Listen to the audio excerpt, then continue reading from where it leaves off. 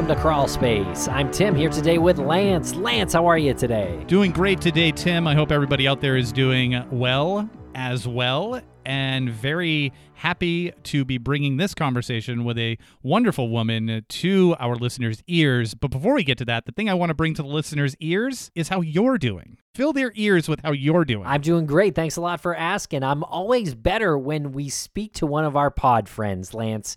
And this conversation, we speak with Esther Ludlow of Once Upon a Crime. You can find out about everything she does at truecrimepodcast.com. Probably the best URL in the biz, Lance. How much do you think she had to pay Mike Morford to get that URL? I think she beat Morph to this one because I don't think Morph would have given it up. And Once Upon a Crime is a great show. Definitely check that out. It's a weekly true crime podcast that tells the story behind the story of real-life crime. And Esther does a great job exploring why people do what they do, and she's endlessly fascinated by that. And you can hear that in her voice. It's a really great conversation. She takes a lot of what she's learned through her background in psychology and applies it to each episode, applies it to each case. She sure does. And in this conversation, we talk about her Bands Gone Wild series, which is just one of the things we talk about. That was a fun conversation, Lance. And it's great to get a more candid experience with Esther because most of her programming is scripted and she's trying to work herself into this non-scripted conversational style. And honestly, I was really happy that she used us as one of her practice sessions to get that conversational style going. And she obviously does a great job. She's super engaging. Well, you know what else is a good listen, Lance? It's Crawl Space Premium. Ooh. And you can get that at crawlspace.supportingcast.fm, or you can subscribe via Apple Podcasts in your Apple Podcasts app. Well, I'm going to go over and subscribe right now. You won't. See, I say that every week, Tim, and then you say you won't, and I don't. Well, you should. And while you're at it,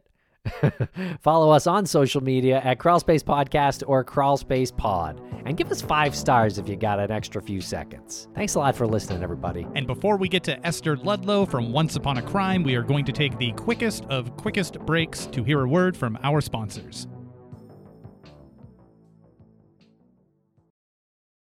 Thanks to our sponsors, and now we're back to the program. Esther Ludlow, welcome to the podcast. How are you today? I'm doing great. How are you guys? Doing fantastic. Very happy to have you on the show today, even though you are a bit under the weather, you said. You said you visited a very cold location and you weren't used to it. I don't want to get too personal with your story, and I want you to speak for yourself, obviously. But in the face of your health being at risk, you joined us here and we appreciate it. Yeah, it's just one of those things. It's funny now, like after COVID, if you get a little bit of the sniffles, or it's like everybody's like, back off, get away from me, but no, I'm a California girl and not used to anything under like about 65 degrees. So I was in Portland, Oregon, and it was a little bit colder than that. I think I just got a little bit of a sore throat, but yeah, I'm pretty much over it for the most part. So hopefully it will sound okay. Well, it sounds great. And I hope you're ready for the marathon 3-hour interview that we're about to embark upon. Well, Esther, tell us about your podcast. Well, tell us about you first. I want to know a little bit about you. How long have you been doing your podcast? How did you get the URL truecrimepodcast.com and so forth? Well, that should tell you about how long I've been doing the podcast that I have, truecrimepodcast.com. Yeah, I actually was a big fan of podcasts from way back when nobody knew what that was. Like most people, I guess, probably listening to current events and politics and, talk shows, whatever. I've always been a really big true crime fan, as far as you can call them a fan. I read a lot of true crime books when I was starting like in high school. The first book that I picked up was The Stranger Beside Me about Ted Bundy, written by Ann Rule. And that took me down a rabbit hole. Started reading a lot of those and just kind of followed. And the thing was about that, I have this really bizarre brain where details about true crime and all the worst things in the world, if I read it 20 years ago, I remember it like yesterday. Other things like when I'm supposed to eat at the grocery store, I forget in 5 seconds. So that was one of those things. And everybody would say, oh, you remember that case about that thing that happened in Lake Tahoe? And I could be like, oh, yeah. And I could tell them everything about it. When I started listening to podcasts, thinking, man, it'd be really cool to do a true crime podcast. I know all these stories. I could just tell stories. But I thought, nobody wants to listen to that. That's terrible. Thinking that, I started looking to see if there was true crime podcasts. And this was about 2012, 2011, 2012, I found a couple. I found Generation Why, which I'm wearing their sweatshirt today. It was like my top true crime podcast. I was so happy to find a podcast like that and that discussed true crime cases. So I really started learning on my own how to podcast in about 2012. And I just did like a couple of little hobby podcasts just to learn how to do it. Because in those days, there was no school of podcasting. You know, everything was like you guys know, piecemeal, you figure it out as you go, right? So it was fun. It was something I was doing in between. I was also at the same time I was in graduate school, I was earning a master's in correctional psych, of all things, which was working with people that had been incarcerated, criminal psychology. I mostly was working with youth that came out of the juvenile justice system to kind of, you know, help them to transition back into society and not end up back in prison as an adult. So got a lot into the minds of people who commit crime and what motivates them, what happens. Of course, there's, you know, lots of different stories about that and ways you could take it. So I thought when I started the podcast, what I'll do is I'll tell these stories, but I'll also try to get maybe a little bit into the motivation, backgrounds of the bios of the victims, which is one of the things I really liked with the Anne Rule books, is she always did the bios of all the victims and the perpetrators and everybody. So you could kind of come to a conclusion of maybe how all this happened. And that's really my thing, is really liking to chew on that. Like we would never think to do or never think that we'd find ourselves in a situation. How do they happen? And you really have to look at all the players and the situation and the environment and everything else to understand it. So, or at least try to understand it. I'm not going to say we're ever going to truly understand it, to get some idea. So that's kind of what I did. So I ended up thinking about it for a long time, learning how to podcast, trying to, you know, getting everything set up, and finally launched in June of 2016. I launched Once Upon a Crime with 3 episodes. The way I do it is just because I was trying to think of enough cases at one time to do, because I was going to do 1 case for each episode. I have a very short attention span. So I can't stay on a case for like a year or something. I don't think, at least I've never tried that. So I thought, well, if I do 1 case an episode and just, you know, in half an hour, 45 minutes, I think I can do that. Of course, it ended up being more than that. So I started out that, well, let me pick a topic, like a type of crime. Maybe there's something that fits into a topic, and then I'll do 3 or 4 cases on that topic and just change it every month. So that's kind of how it started. The first series I did, I guess called series per month, called Lost and Found, which was about people that had gone missing and then were found years or decades later. So I did the J.C. Dugard case up here in Northern California. I did the Cleveland kidnappings, the 3 women that were abducted and held up to like 10, 11 years. And what was the last one? I always forget the last one. Oh, it was Elizabeth Smart out of Utah, Salt Lake City, that she was taken by the crazy guy that he like took her down to San Diego, and they were camping in this desert hills and stuff. It was crazy. So it was basically just me finding cases that I was always really interested to know more about, putting them together like in a series, and then just telling the stories one by one. So I always say, Once Upon a Crime, I tell like a storytelling style, because it really is me telling a way that I think is compelling to unfold the story from beginning to end.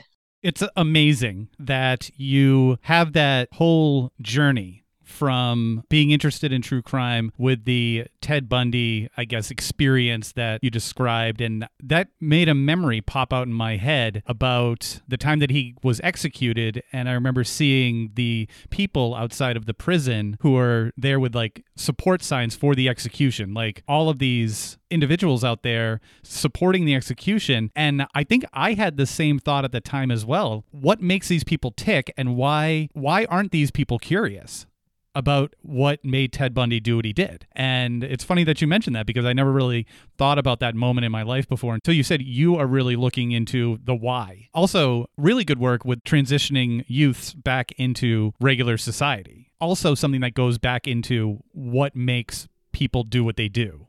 And if you can get to them early, talk to them and explain to them and learn from them, I think that's hugely important. I do always think about that. I think I learned way more from them than they learned from me, because their experience was so different. I mean, I'd had my own experiences as a teen, young adult, like challenges and things like that, but theirs, of course, were completely different. It really did help me to, I guess, just have more empathy for people. And that's the thing. You guys maybe have this issue too, when you're covering crime and criminals. You don't want to like excuse what they did, but you want to understand. And sometimes you do have empathy for maybe how they got there. So it's not like, you know, you're like saying, oh, you got to give them a pass because they had this terrible childhood. Well, a lot of people have terrible childhoods, and I dealt directly with some of them, and they didn't do such terrible things. There's always that in the back of my mind. I research these cases like crazy, and I can research these cases and look under every rock to see like but what could cause this person to do this? And sometimes you can't find anything like that. It's a choice. For some reason, they just enjoy it. They enjoy, being this terrible person or doing these terrible things. And sometimes, and it's only a handful that I found like that, I really cannot find the hook. It just seems like they just decided one day to do this, unless there's something we don't know. Ted Bundy is a great example because we don't know. He always talked like he had a great childhood. Everything was wonderful, which, it's highly doubtful, but there are certain things that I take because of my psychology background, because he did a lot of interviews. Who's the guy, the FBI guy that does all of the forensic linguistics stuff? Roy Hazelwood. Okay, it takes apart the JonBenet Ramsey letter, or, all those things, right? I was really impressed. It might be him. He's been on a bunch of those shows. Yeah, I was thinking him, or I was also thinking like not Jim Clementis, the other guy, a wrestler. There's a whole bunch of them. I was way into all of the FBI profiling kind of stuff and all that from way back. So I get them mixed up too. But if you look at his words, some of the things he says in the phrases he uses, it's weird. I was listening to one of them and he said something and it made the hairs on the back of my neck stand up. And I thought the thing I immediately thought is, he's heard that himself. He was abused by somebody, whether it was verbally abused or physically abused or some kind of abuse. And he heard that himself because he embodied that statement. It was such a cold statement that I thought, he's heard that. Somebody said that to him.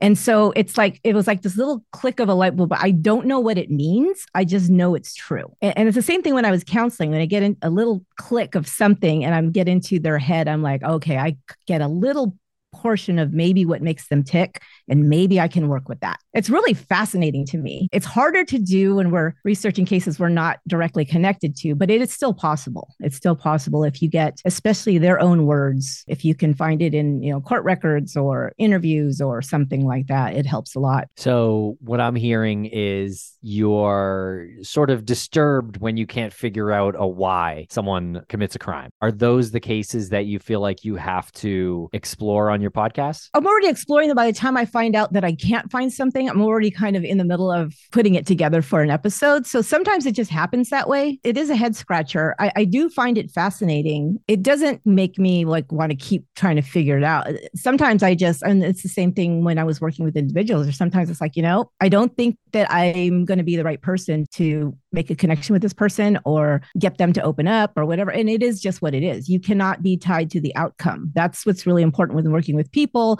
when working with cases, which is, of course, hard for all of us armchair detectives, right? But we really can't be tied to the outcome because there's so many variables that you're never going to know if it's going to be able to be solved, if you're ever going to be able to figure out why it happened, if you yourself are ever going to feel satisfied that justice was done. You cannot ever, count on that. I mean, we know this from researching true crime and following cases and whatever.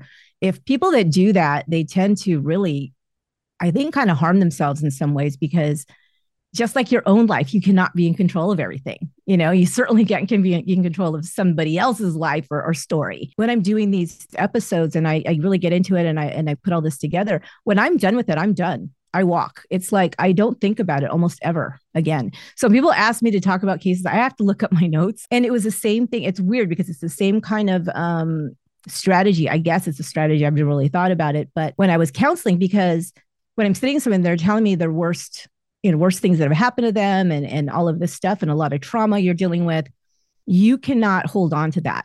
Because if you do, it will affect you in your own personal life. The thing that I always told myself then, and I tell myself now as I'm researching these stories and telling these stories, is it's not my story. It's not my story. So I don't have to hold on to it. I don't have to be affected by it. I have empathy. I have compassion. I want to understand. But at the end of the day, when I'm done and I feel like I've done the best job I can telling their story, then I walk away because it's their story, not mine. And that's just kind of how I get away from people say, you ever have nightmares or does it follow you? No, never. I have never once dreamt about a case I've covered ever. Now that I can remember anyway. I think that was my psychology, my counseling background that really helps me with that, because you learn to not be tied to the outcome and not hold on to other people's trauma because it's not yours. Really interesting statement there. It has to have something to do with your psychology background. And I'm curious if you, tapping into that background, think that there's a line where someone can not be rehabilitated. One of the things I say when I'm looking for what cases I'm going to cover is I try to find something that makes it more interesting. And again, that has to do with that choice somebody makes to commit a crime or whatever it is. I don't tend to take cases that we know the reason why the person committed this terrible act is because they were extremely mentally ill, because we know why they did it.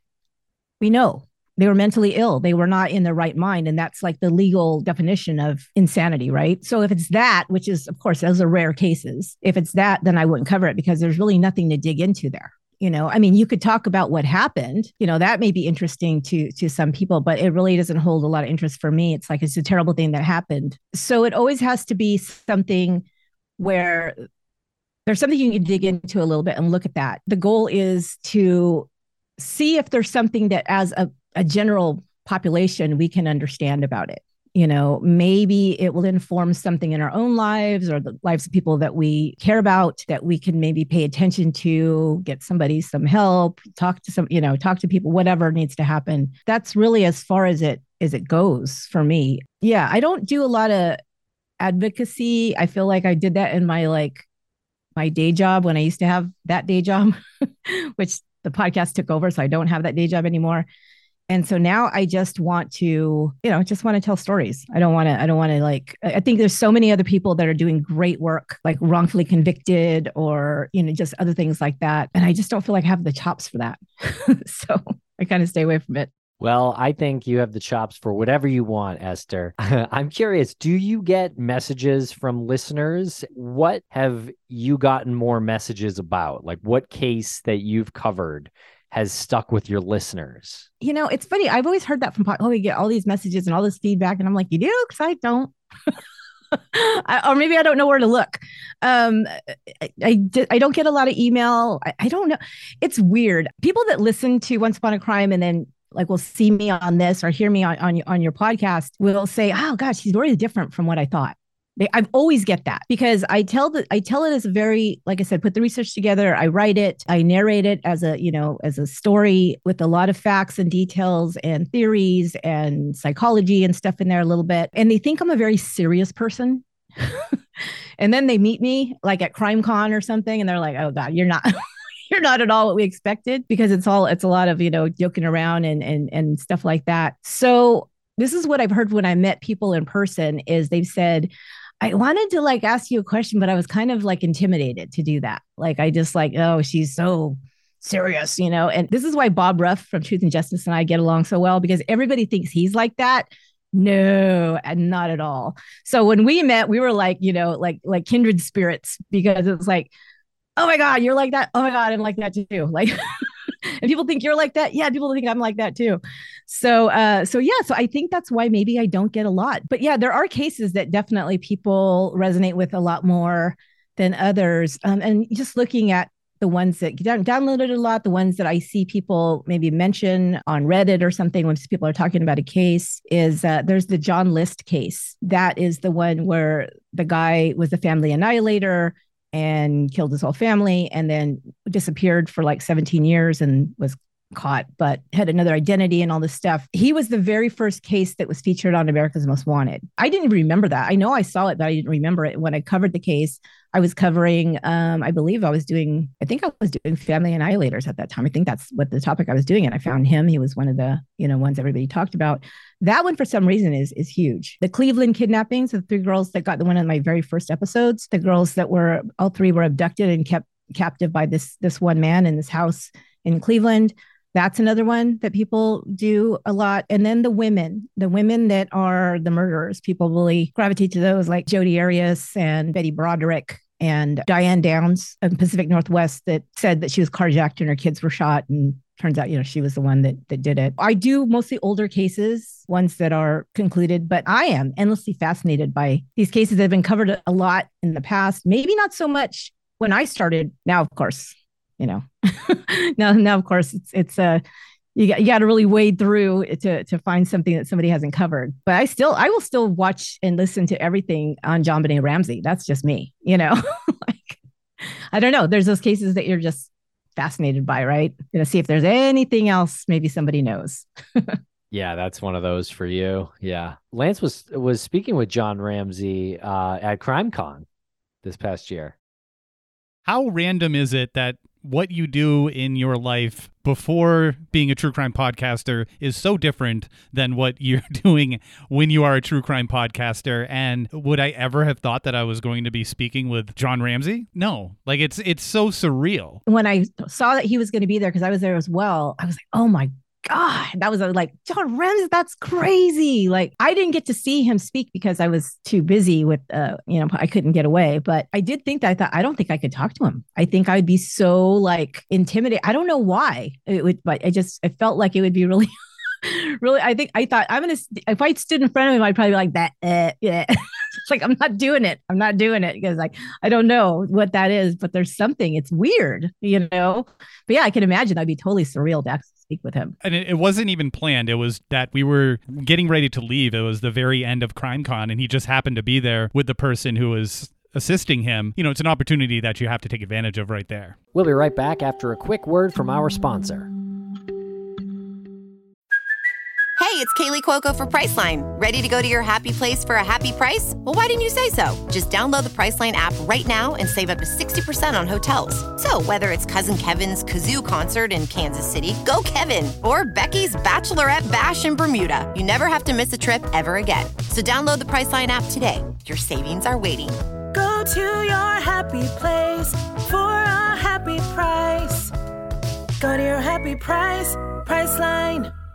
And a thank you to our sponsors. Back to the program. So, Esther, I know on your fabulous podcast, Once Upon a Crime, that you like to sort of deviate from your usual release calendar, I suppose, in October. You do something a little bit more conversational, casual, I suppose. This time I did that way, and I usually do it that way.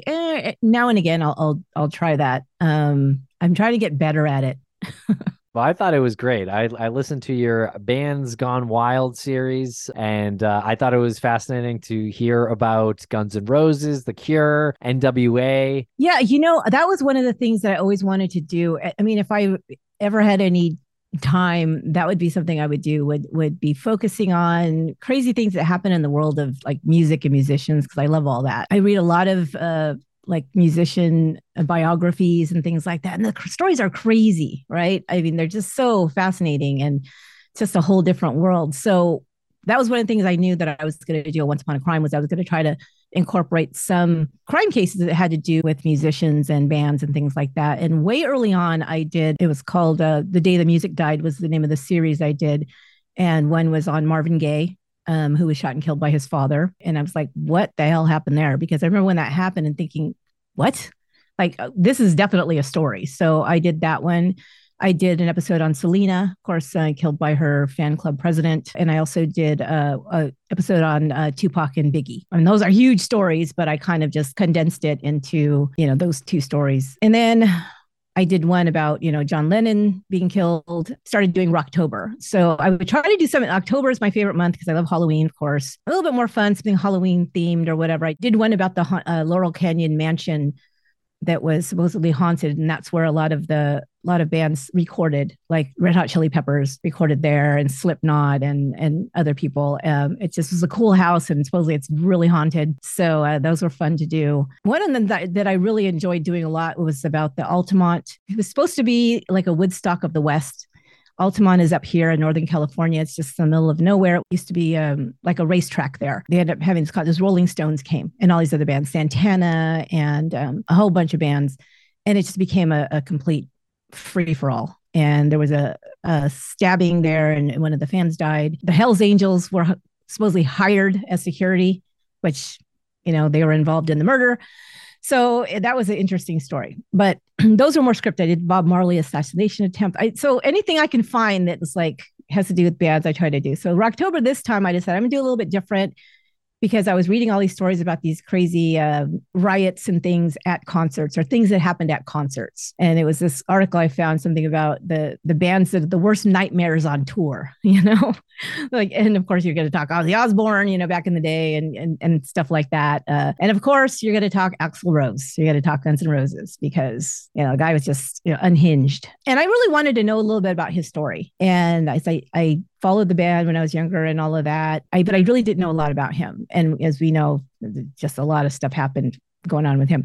So I did the one, it was the Riverport riot, when he was then outside of St. Louis. He got mad and left the stage, and then the fans just went nuts. So but actually before that, he tried to jump in the crowd and fight with a fan, and like at this 20,000 seat arena, right? So it just became mayhem. And the other thing too is because of that background in psychology, I had a background in social psychology, where you talk about the psychology of crowds, of how riots happen, and there's elements that are involved in it that usually tend to contribute to it. If you put these elements together, you could probably guarantee there's going to be a riot, kind of thing. And of course, they come together in circumstances like the Rodney King, the Rodney King verdict, and then the riots happened in LA.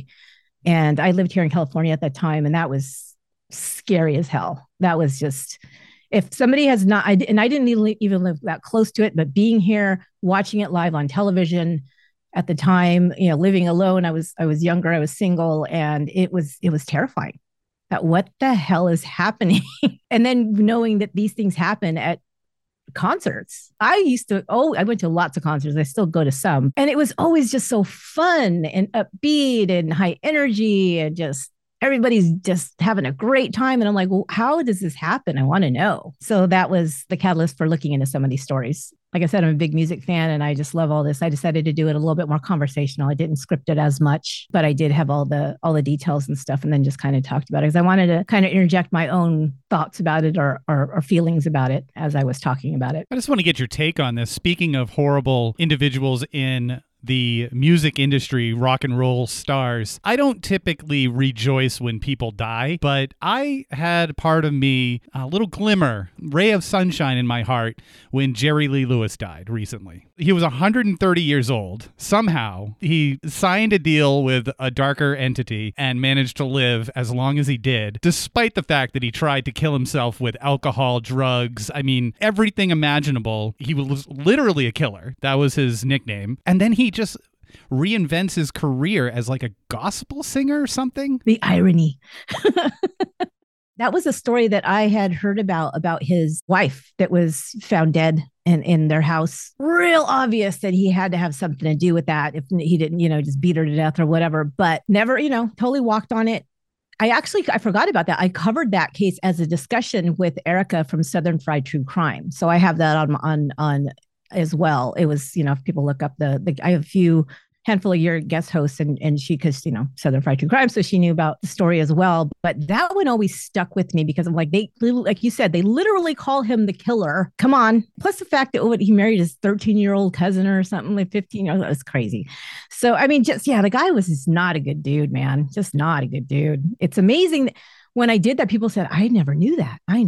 It's like, yeah. Yeah, it's one of those things that you think everybody would have heard about, but no. He was so good at the piano. He lit it on fire. I don't know. Oh my God. OJ was good at carrying a football. Okay. I wonder if in his research to play Jerry Lee Lewis, if Dennis Quaid in the movie Great Balls of Fire actually learned about all of those things, and did he have any sort of compromise inside himself? Because if you watch that movie, Jerry Lee Lewis is a hero, like the bad guy that no one understands, but he's got a heart of gold. Oh God, yeah. Yeah, you wonder. Yeah, you wonder about that. Did the producers give him a bunch of material and redact a bunch of things about Jerry Lee Lewis? I remember correctly, I believe that Jerry Lee Lewis was around, he kind of worked with him to learn some of his mannerisms and how he played the piano and all that kind of stuff. So yeah, he was involved. Was he like, by the way, I killed my first wife? Yeah. And now I'm a preacher or whatever he was. He said he was. It's crazy. Yeah. I don't know. Yeah. People do that all the time. They reinvent themselves, I guess, or try to. Well, my heart rejoiced when I saw that message pop up as a notification on my phone. I had a No, I was little like, celebration. is he still alive? Right. After thinking, like, is this an old notification from 30 years ago? Because I could have sworn that he was Yeah. was 90 in the 70s. Oh my God. And we'll be right back after a quick word from our sponsors. Thanks to our sponsors, and now we're back to the program. I find Marvin Gaye's story very tragic, his father killing him. And I find it especially ironic, too, after Marvin Gaye's song, What's Going On? And he's singing, Father, Father, war is not the answer. And then later he's shot and killed by him. Yeah, they had a very complicated relationship, very complicated relationship. It's one of those things that you're like, he should never have been around his father, especially at the time, because Marvin Gaye had a big drug and alcohol problem himself, still, dealing with stuff from his past and never getting over it. And of course, you become this, rich headliner and all this kind of stuff. And you got more money than you need to do drugs and whatever. And that's kind of what happened. He really spiraled down at the end there. As a matter of fact, my brother had told me, I didn't even know this, that he had gone to see Marvin Gaye in a concert like the year before he died. And he goes, he was a mess. He didn't look good at all. I go, really? And he goes, I didn't know that. And he said, yeah, he couldn't remember words. It was obviously he was not okay. And then he's living in a house with his parents. He has his parents moving in the house with him, where him and his dad had this terrible relationship. And his dad could still get to him. His dad could just say something like, you're a loser, you're whatever. And it would still like eat at him, even though he was a success and everything else. He never got over that, being rejected by his dad. And yet dad's living there. It was a very bad situation. Plus guns in the house, and not a good situation at all. How did you find this story about The Cure? Because when you think about the bad boys of rock and roll, I mean, when you think about criminal type behavior in rock and roll, you do think about Guns N' Roses. But I don't know, maybe, is it me? I never really considered The Cure to be those like wild boys. No, I know. It was so funny when I found out about what was happening in the earlier days. They started out like in 77 or something. They were like 18, when they first got signed in the UK. They didn't really come here to the States till the early 80s is when I think I first started, following the band and stuff like that. So I didn't know about their first couple of years, but they were crazy. And yeah, you wouldn't think so. We always think of them as this like kind of emo goth dudes, like sitting around, just, chilling out and whatever. But yeah, no, they were wild the first couple of years when they went out on the road, because they just had never been anywhere, done anything. They were also it was like they were trying to embody this persona of these rock stars, I think, because they didn't, when you're 17, 18, you don't know who you are yet. You have no idea, right? You're just trying on things. And now they have all these people looking at them. And Robert Smith was always an introvert. He was a piano player, and that's all he wanted to do is play the piano. But that wasn't cool, so him and some friends started a band. And of course, now you could be a musician. And he was always the more sensitive. He was the writer. He was the poet. He's the one that wrote all of their lyrics and stuff like that. But he would get very into his feels about it. And so that's not cool. But being a rock star is cool. So now they go out on the road, and he still has this very sensitive, this is what I read it anyway, has this very sensitive kind of constitution about him.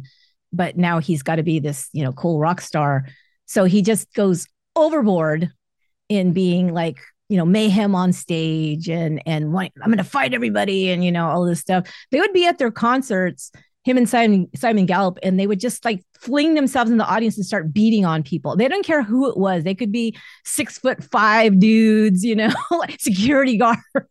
And I think they just had this idea that we got to prove ourselves as tough guys or something. I don't know. It was crazy, man. It was so crazy.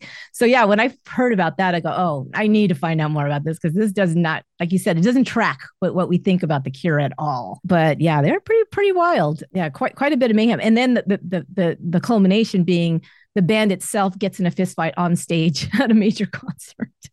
And it's like, okay, band's over.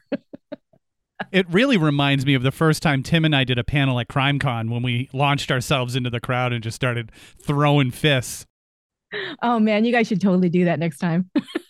I remember I put Bob Ruff into a headlock that he'll never forget. You should have to do it, man. You have to do it because you'll be the hit of CrimeCon. Yep. Will be your follow-up episode. Podcasters Gone Wild. After you get out of the emergency room. Yeah. Oh. Well, Esther, gosh. what's next? What are you doing next on your show? Well, she's finishing watching The Watcher, first of all. I am. Actually, I have 2 more to go today, and I have a lot of stuff to talk to you guys about that. That's going to be amazing. So yeah, I'm going to have, this is, you guys, first, I don't know when you guys are putting this out, but you'll hear here first that Tim and I are going to be on my show. We're going to be talking about The Watcher because in December, I have special guests on where I finally get to watch something, immerse myself in something true crime that's not something that I'm writing about, but I just get to have a really fun discussion and talk about true crime with some cool guests. So that's going to be cool because I did cover The Watcher, the case, years ago. I think it was 2017 or 2018. And now, of course, Netflix has the series about it, which there's a lot of stuff they threw in there, which I think is really interesting. And what else am I doing? Yeah, I'm going to actually have Bob Ruff on too. We're going to talk about another documentary that's on Netflix and another case and a couple other surprises. But I'm working right now on my holiday series, which is Holidays in Hell. So what I do is I pick 3 cases that happened, one in Thanksgiving, one Christmas, and one New Year's. And just look for things that happened. The first one that what day is this? Yeah, that just came out. I don't even know what day it is. That just came out was about a mother that went missing in Thanksgiving of 2018. And that was a really good case because the detective work was what broke that case, which was really, really interesting. And yeah, so I got a couple other ones, older cases, of course. These are older cases. Some I think people maybe haven't heard of because they have not been covered as much because they are older. It's funny how you guys may have seen this when you cover cases that are older and then like 2 years later, they become a documentary or something on this case that happened in the 1970s or 80s. Like, yeah, I know. I did that 3 years ago, like starting next year, we'll have every month a new series. And I think I am mixing up a little bit more where I just did the strictly scripted and narrated, where I'm doing those still because I still like doing those. People like that. That's kind of like the sound of Once Upon a Crime, but I also am mixing it up with some more where I'm doing a little bit more casual take. Like I said, I'm practicing that and it's been fun. People like it. I'm getting feedback that they like to hear the little bit of a change up like that. Because I don't have a co-host, it's easier when you can riff off a co-host. You kind of have to find your footing, I guess, how you speak like naturally when you're by yourself. It's a little different. Well, I got to give you a big thank you for inviting us on to talk about The Watcher. So now I can at least go through the rest of my life knowing that wasn't a total waste of my time. That something's going to come out of it. Yeah. It started out really good. So, and I'm like, okay, what is happening here now? And I'm like, okay, now we're just throwing everything but the kitchen sink in. But that's what Hollywood does. That's what Hollywood does, So, we're purists as podcasters, right? Yes. Purist pod. Hey, you should secure that URL. There you go. Puristpod.com. They'll think I'm a Puritan. The Total Puritan Podcast. I am right now researching, about to put out an episode about an Amish serial killer. You heard that one? Yes. Yeah, so that'll be out next week. Yeah. It's a really interesting story that I didn't know about. I'm having fun getting just a lot of information on that one. That's super interesting. Is it a person who was killing Amish people, or was it an Amish person killing non-Amish people? Both, actually. Both. Ah, yeah. So just a wild man. Well, because they didn't know until later on that one of the people was a victim. They thought it was an accident. But yeah, so there could have been more. I don't know. There's rumors they tried to pin other ones on him, and they said they did all the detective work on it and said it's probably what happened, but couldn't quite put the case together. So yeah, it's really interesting. And who would have thunk, right? Amish serial killer. I've heard of Amish mob. So I guess anything could happen, right? Yeah, I guess so. Amish Mob podcast. They probably have that already, right? Another URL you should definitely register right now. Oh yeah, the hits keep coming. Well, Esther, this has been a lot of fun chatting with you, and we really appreciate your time here, and we're excited to join you on your show next. Yeah, that's going to be fun. I can't wait. It's going to be great. Thanks, you guys. Appreciate it. Looking forward to actually hanging out with you at CrimeCon next year. And oh, yeah. Who knows what'll happen? Who knows how many Amish people we're going to run into and offend? Well, I know I'm going to get Bob Ruff out there, start a fight.